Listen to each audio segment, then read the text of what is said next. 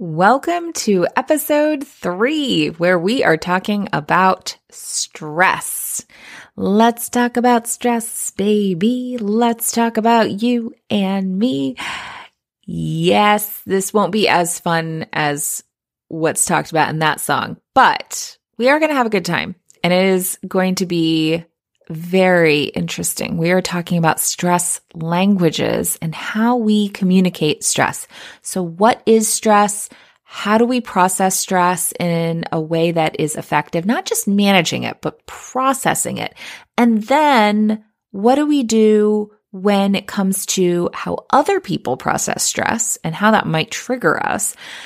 As well as how can you engage the information hidden within the stress so that you can create more of what you want and less of what you don't want, so that you're engaging that information in a productive way rather than a reactive way. So, without further ado, let's get started. Hey there, I'm Valerie Friedlander, Certified Life Business Alignment Coach, and this is Unlimited. This podcast bridges the individual and the societal, scientific and spiritual, positive and negative, nerdy and no, there's just a lot of nerdy. Come on board and let's unlock a life that's as badass as you are.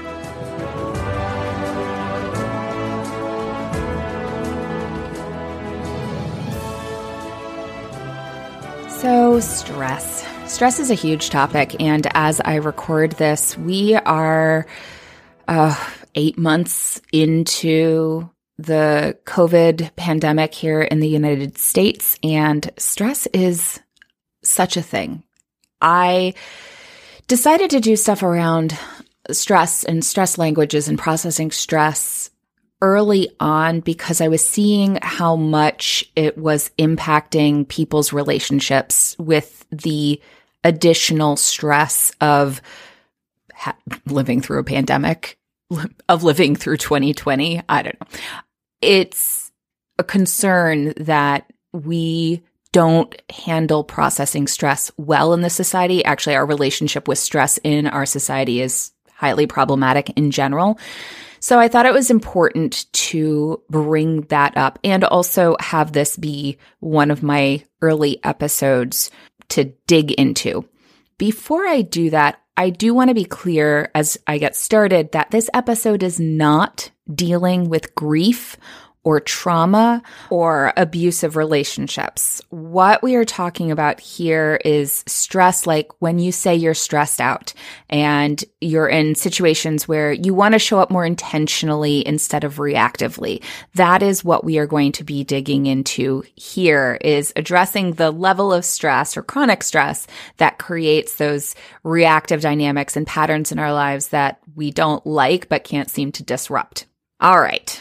Back to our society has a problem with stress. We have this love-hate relationship with stress because we've learned to rely on it for productivity. We've got this hustle culture. We have the being busy and doing, and our value is on the doings instead of the being, things like that.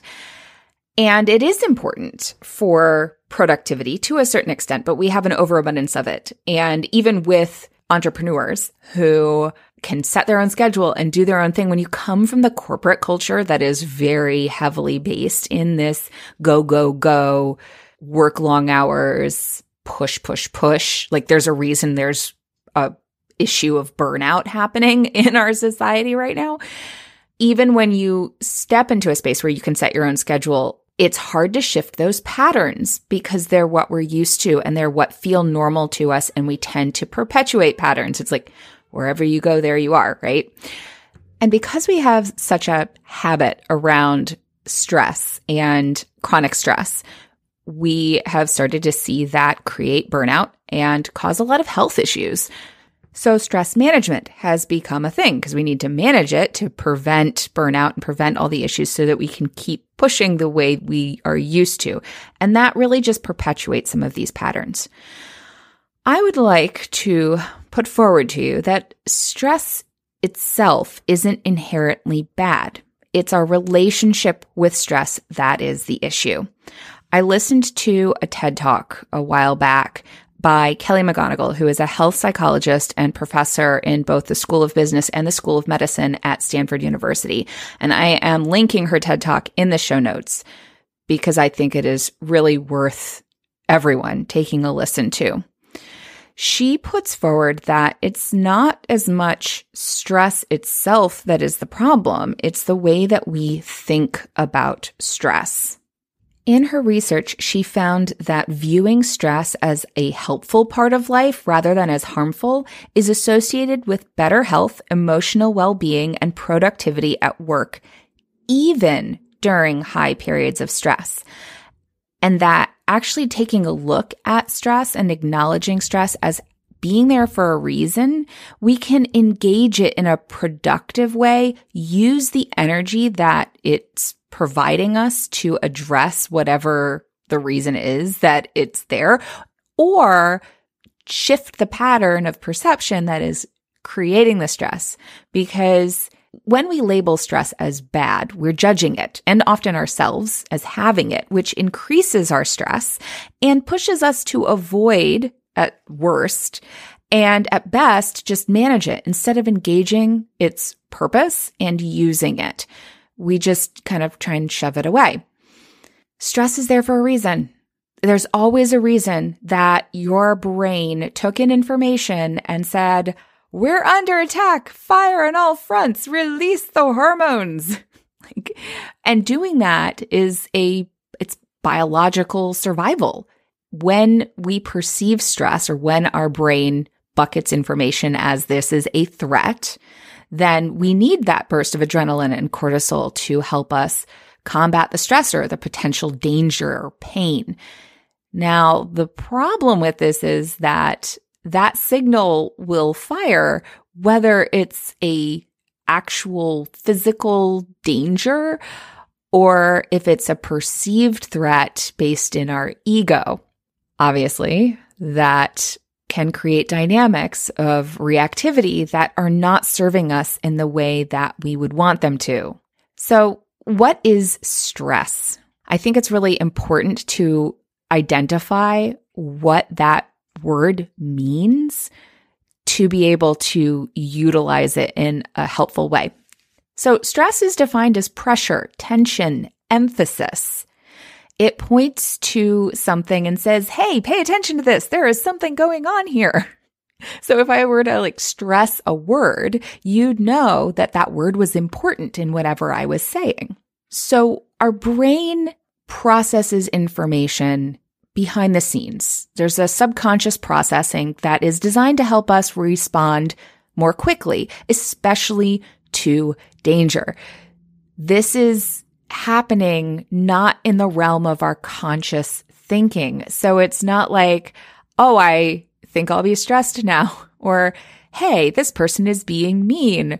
It really goes straight to our limbic system in a lot of cases, especially if it's a trigger of something that has happened before. It resonates with an experience that we've had in the past that was painful, and it goes straight to that limbic system and releases those hormones, like I said.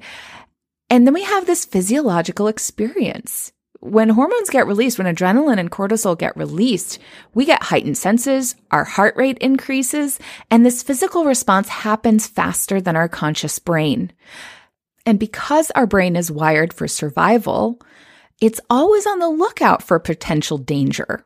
And the more stressed you are, the more factors that are influencing stress, whether they're physical factors like you're hungry or tired, or emotional factors like you had someone actually say something that hurt your feelings or whatever it is, or maybe you're feeling lonely. Those sorts of things can influence how much your brain is on the lookout for other potential danger to protect you, to keep you safe. And when you are on the lookout for danger or lookout for potential threats, you are more likely to find them. For example, I work from home and I might have hoped to get to a chore around the house. before my husband gets home so that we could spend more time together. One of those is the dishes. He will spend time in the evening doing dishes. But if I want the time for myself, I will want to get to the dishes so that he doesn't need to do them, so that we can have time together. He's more relaxed, et cetera, et cetera. So say he comes home and walks in the door, and our back door goes right into our kitchen. So he walks in the door and he goes, dishes. If I hadn't gotten to those dishes, and especially if I had wanted to get to those dishes, and I was already feeling annoyed that I hadn't gotten to the dishes, but maybe even if I wasn't, maybe it's just the fact that that was the first thing that he noticed, it might trigger my I'm a bad wife button. Now, am I a bad wife? No, but nobody likes to think that you're failing in some way at a role that is important to you. Then it will trigger a self-defensiveness. So his dishes, he didn't say anything about me not getting to them, but it would be very easy for me to take it personally because my brain is on the lookout because it's already focused on the dishes and I'm already upset about that. So then he comments on it. And because that pushed a button for me, my stress response goes off and I take it personally. If I take it personally, I feel like he's attacking me by that comment. Then I am going to respond likely with, why do you only notice the one thing I didn't get done?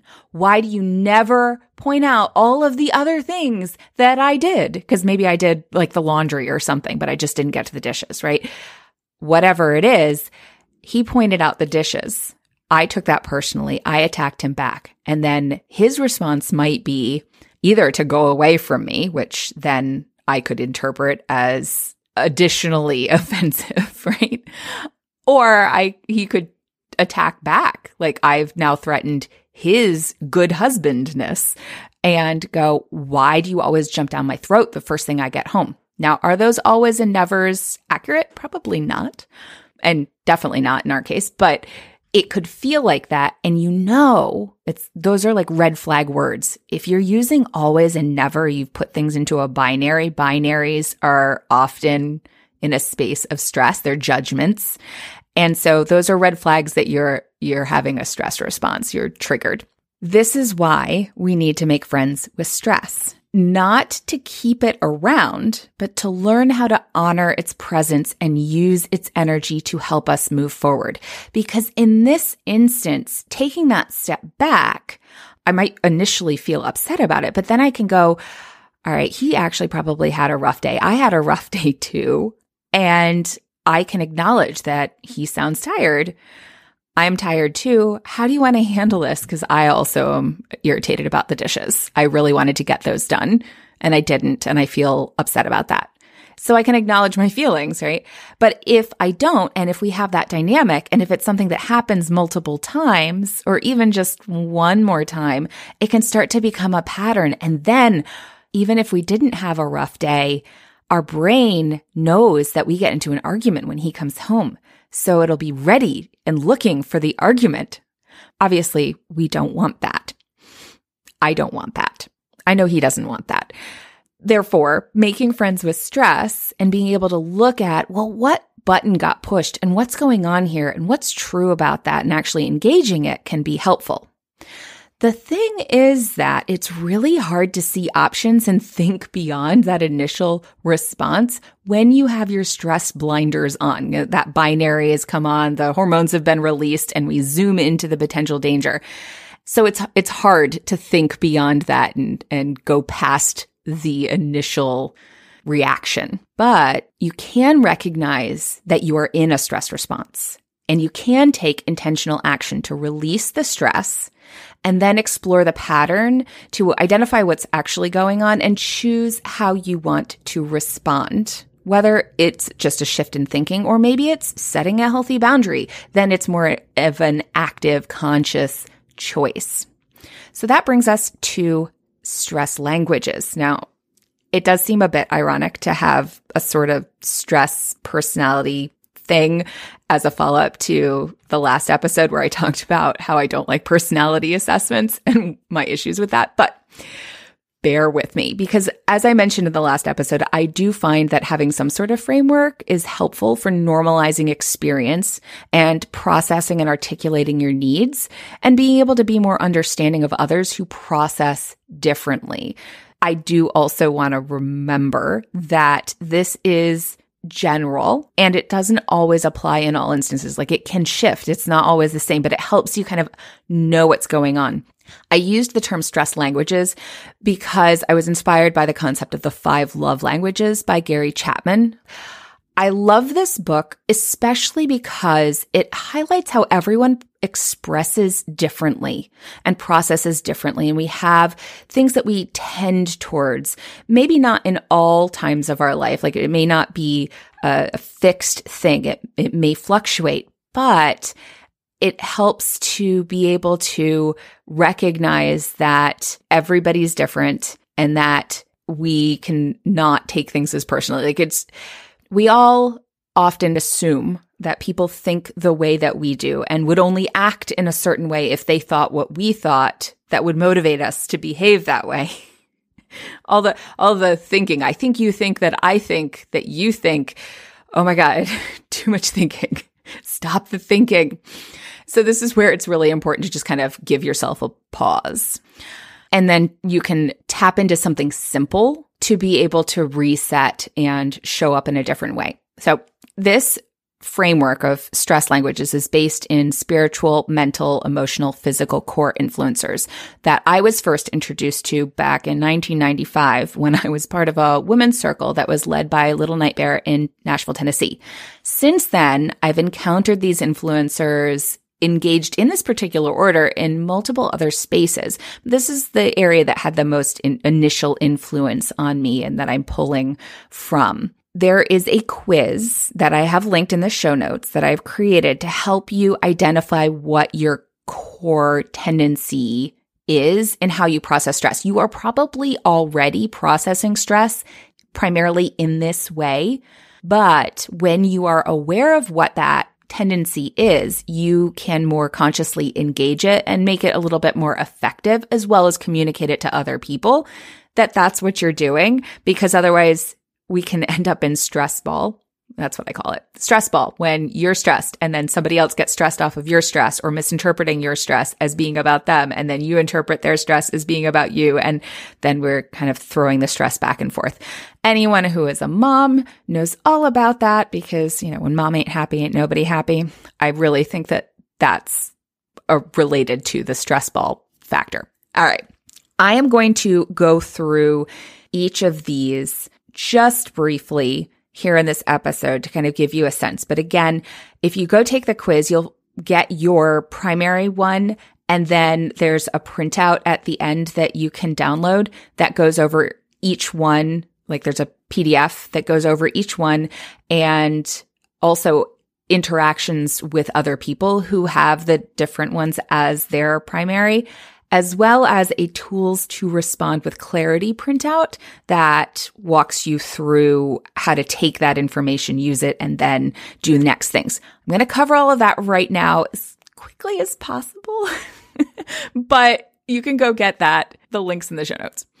All right. So starting with spiritual, and this is more like however you relate to that word spiritual, it's more like a being. So this influencer may resonate for you if you tend to get controlling when you're upset. You feel the urge to distract someone when they're upset. And you get especially upset if you feel stupid. Anything that's pushed the stupid button. Stress in this space increases if you're pushed to discuss whatever's going on before you've had a chance to calm down. Doing something fun and completely unrelated will help you calm down, though it may be tempting to move on right after that because it's like, oh, I feel better now. But it is important to come back and acknowledge the feelings that you had, at which point then you can engage the pattern from there. The next one is emotional. This influencer may resonate if you feel the need to cry, yell, or in some way vent to people when you're upset. You tend to commiserate with others when they're upset and get especially upset when you feel someone is trying to make you do something you don't want to do. You may struggle to feel settled until you've had the space to vent and be heard, and you feel additionally hurt or betrayed when someone doesn't appear to be listening to you.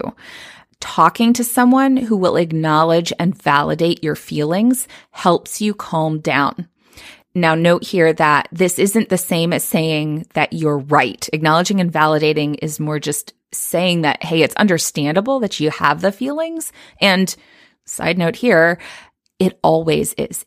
Your feelings are always understandable based in the way that you're experiencing the situation, regardless of whether somebody else sees it the same way or not. There's a reason you're having the feeling. It's important, just like with stress. All right. It is easy to stop there with someone affirming your feelings, but it is important to take a moment to recenter in your body and in the moment, and then engage the pattern. So go beyond the feelings to, I'm here right now in this moment. Now, what is really going on beyond just the emotional reaction? Physical is next. This may resonate for you if big emotions feel overwhelming and you prefer to be alone when you're upset. When someone else is upset, you may either want to hug them or get away from them. Probably depends on if you're interpreting their upset as being about you or not, because you feel most upset when someone is upset with you. Stress increases if you have to be around big emotions, especially if you're interpreting it as being about you. And it's common for people who experienced anger as dangerous when they were a child. With this influencer, it's calming to get present in your body, doing things like exercise or deep breathing. It may be tempting. Again, you notice that I'm highlighting this multiple times. It may be tempting to move on once you have calmed down, once you've managed the stress, but it is important to come back and actively think about what happened once the emotional charge has settled down. So don't just go about your business like, hey, it's all better now. No. We want to come back to it. The next influencer is mental. This one may resonate if you like to figure things out, and when you're stressed, you want to talk about it and understand what happened and why, who's to blame for what occurred. You may feel the urge to jump in and problem solve when someone's upset and get more stressed out when someone refuses to discuss a problem, because this tends to be interpreted as that the other person doesn't care, which might be true. Or it could be that they have a physical influencer and care so much that they have to go away while the energy is still really high. So it's calming to discuss and brainstorm solutions when this is your primary thing. But it tends to be from a more judgmental place initially, like as you're processing it, again, going back to who's to blame. And once you figure out who's to blame and who's wrong, it's tempting to leave it there. But taking the time to walk away for a little bit, do something fun, reconnect to you, to your best self, and then come back and explore the pattern through a clearer lens that you can take it out of the right-wrong binary and be more open to what's going on, the dynamics, and find solutions. All right. So those are the primary influencers. Now, remember that they may show up differently in different situations. Your perception patterns, your triggers and responses to stress are unique to you because no one has all of your life experiences. I will give you an example briefly. With my husband, when we were trying to make a decision about traveling during this time with COVID, it was several months ago, so it was actually a down period. Right now we're in another spike, but we were talking about traveling to visit my parents. He tends more towards the mental, and I tend more towards the emotional. So when we were talking about that, I was feeling stressed out about the idea of traveling. I wanted to do it, but I was stressed out about making this decision, and I was talking about it.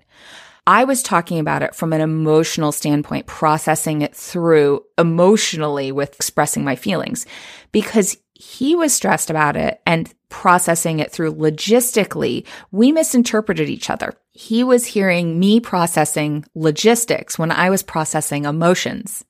And I heard him processing emotions when he was processing logistics. So what that looked like was he heard what I was saying as meaning that I didn't want to go, where I was just expressing how I was feeling about it. eventually I came around to realizing, oh, you're not saying that you want to go or you don't want to go. You're just processing the logistics of making that work. And I need you to understand that I'm not saying either one either. I'm just processing how I'm feeling about it before I can come up with a decision of what to do.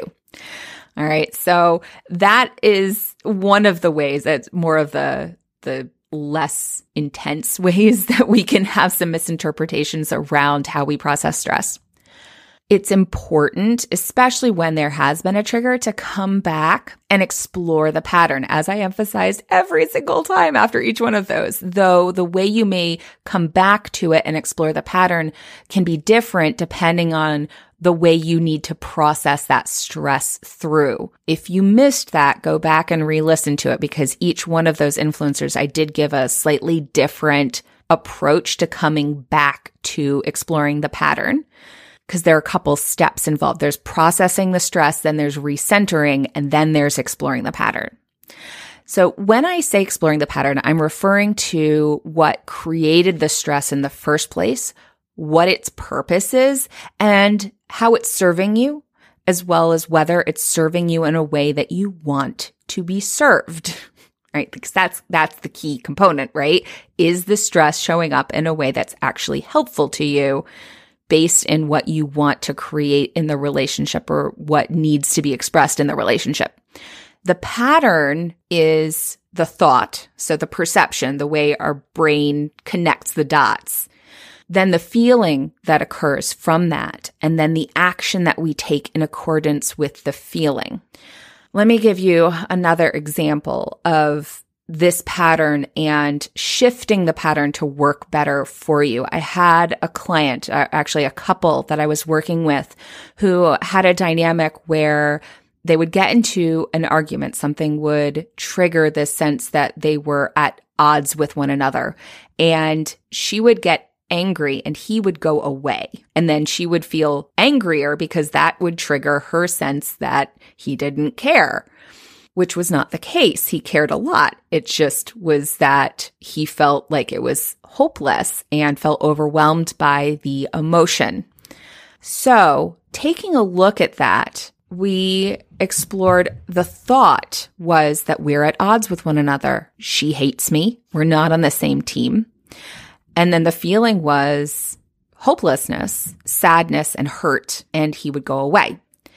Exploring that, since that wasn't the case, we looked at what would he like to believe and how would he like to feel. He wanted to feel connected and like there was something that could be done to improve the situation. He wanted to feel like he mattered. And the thought that they were at odds and she didn't love him didn't really help with that. So we looked at, well, what would be more true, even though it feels like that in this instance? Well, that they're on the same team, even though they're having an argument. And he wanted to be able to stay present in the conversation to be able to work together. The next piece is to create a reminder of that. And the reminder was to spin the wedding ring, to remember that we're on the same team. A lot of people talk about coming up with a reminder that's like a mantra that you can say. That works for some people, but it doesn't work for everybody. Sometimes we need like a physical manifestation of that reminder to kind of bring us back to ourselves, bring us back to the moment, get us out of our heads or out of our emotional space, and reconnect with what we know to be true beyond just what our brain buckets said was going on. So spinning that wedding ring helped him remember that they were on the same team. Even though the emotional trigger still happened, he was able to remember that and remember the action that went along with that and stay in communication. And they were able to find more solutions working together. Even if that meant him saying, hey, I need to take a minute and can we come back to this, so that he could calm down and recenter, since once you have an emotion, it's there. You have to allow it to move through. All right. So here is an outline of the process. Take space. The printout has some suggestions on things that you can say to help you create space, such as, hey, I need to go use the bathroom. Can I get right back to you? And then if you did pick like a mantra or a reading or something like that, you can read that, recenter, and then come back to the conversation, right? So take that space, do what you need to do to release the stress, and then check in. What were you feeling? What did you believe about yourself or about the situation, about the other person? What action did that motivate? Then, how true is that? Maybe it's true. Maybe it's not true. Maybe you don't have enough information, right? Like maybe you need to ask some questions here.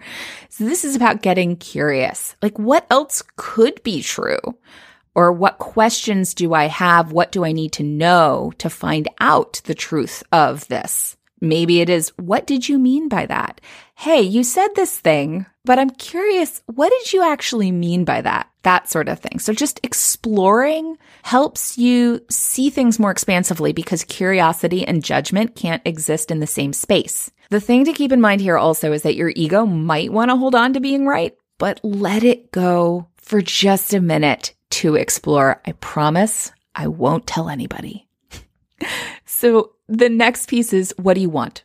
What's your purpose in the relationship, in the situation? How do you want to feel when you're engaging in it? What would you need to believe to feel that way? What would you need to do? It could be a mindset shift, but it could also be communicating a boundary. I will talk more about boundaries in another episode, probably multiple episodes, because that's another big topic. Create a reminder from there for the new thought and action, like that spinning the wedding ring. Note that changing a pattern can also be stressful because it is taking down something that wasn't serving you in order to build something new. And that does take energy. And other people who are not used to you responding in a different way may respond to you the way they're used to you responding. And that can be frustrating. So just remember that change takes time and to keep practicing. Again, I will dig into this more when we talk about boundaries. Now, the other piece is that if this is a dynamic that's going on with a spouse, because this could be something with a coworker, a friend, a family member, especially if it's a spouse though, like talking about it and communicating changes and what you're working on and what you're noticing can help with both of you being able to support each other better. So if you go and take the quiz, invite your spouse to take it too. You might find that it helps you understand each other a little bit better and work together a little bit better. I've actually gotten that feedback from some people who've taken it and gone, oh my gosh, I've lived with this person for years and this really helped me connect on another level with him because we just didn't think about this before. So go do that. It's free.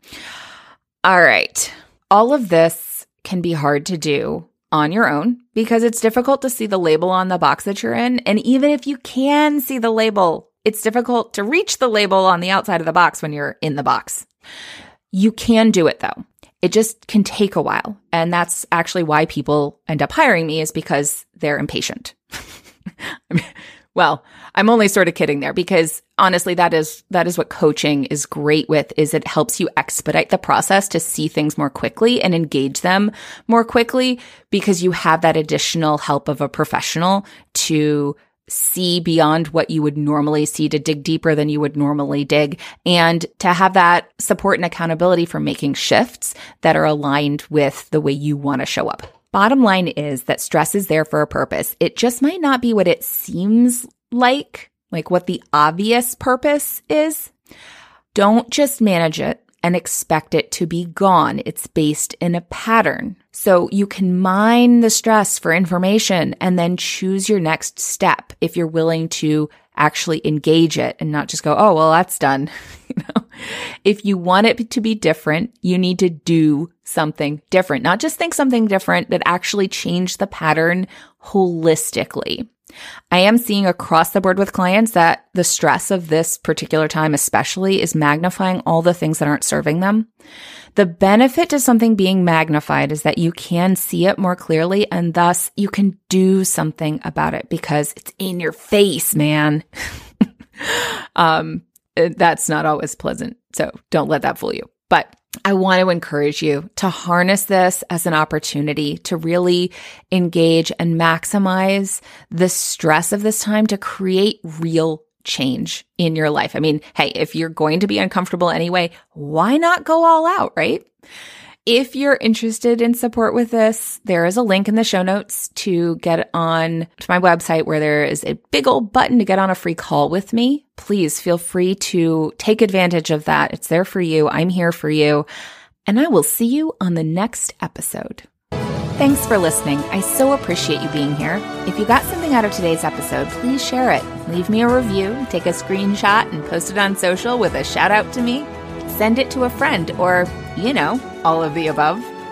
Want to hang out more? Join me on Instagram. Or better yet, get on my mailing list to make sure you don't miss out on anything. And remember, your possibilities are as unlimited as you are. Allow yourself to shine, my friend. The world needs your light. See you next time.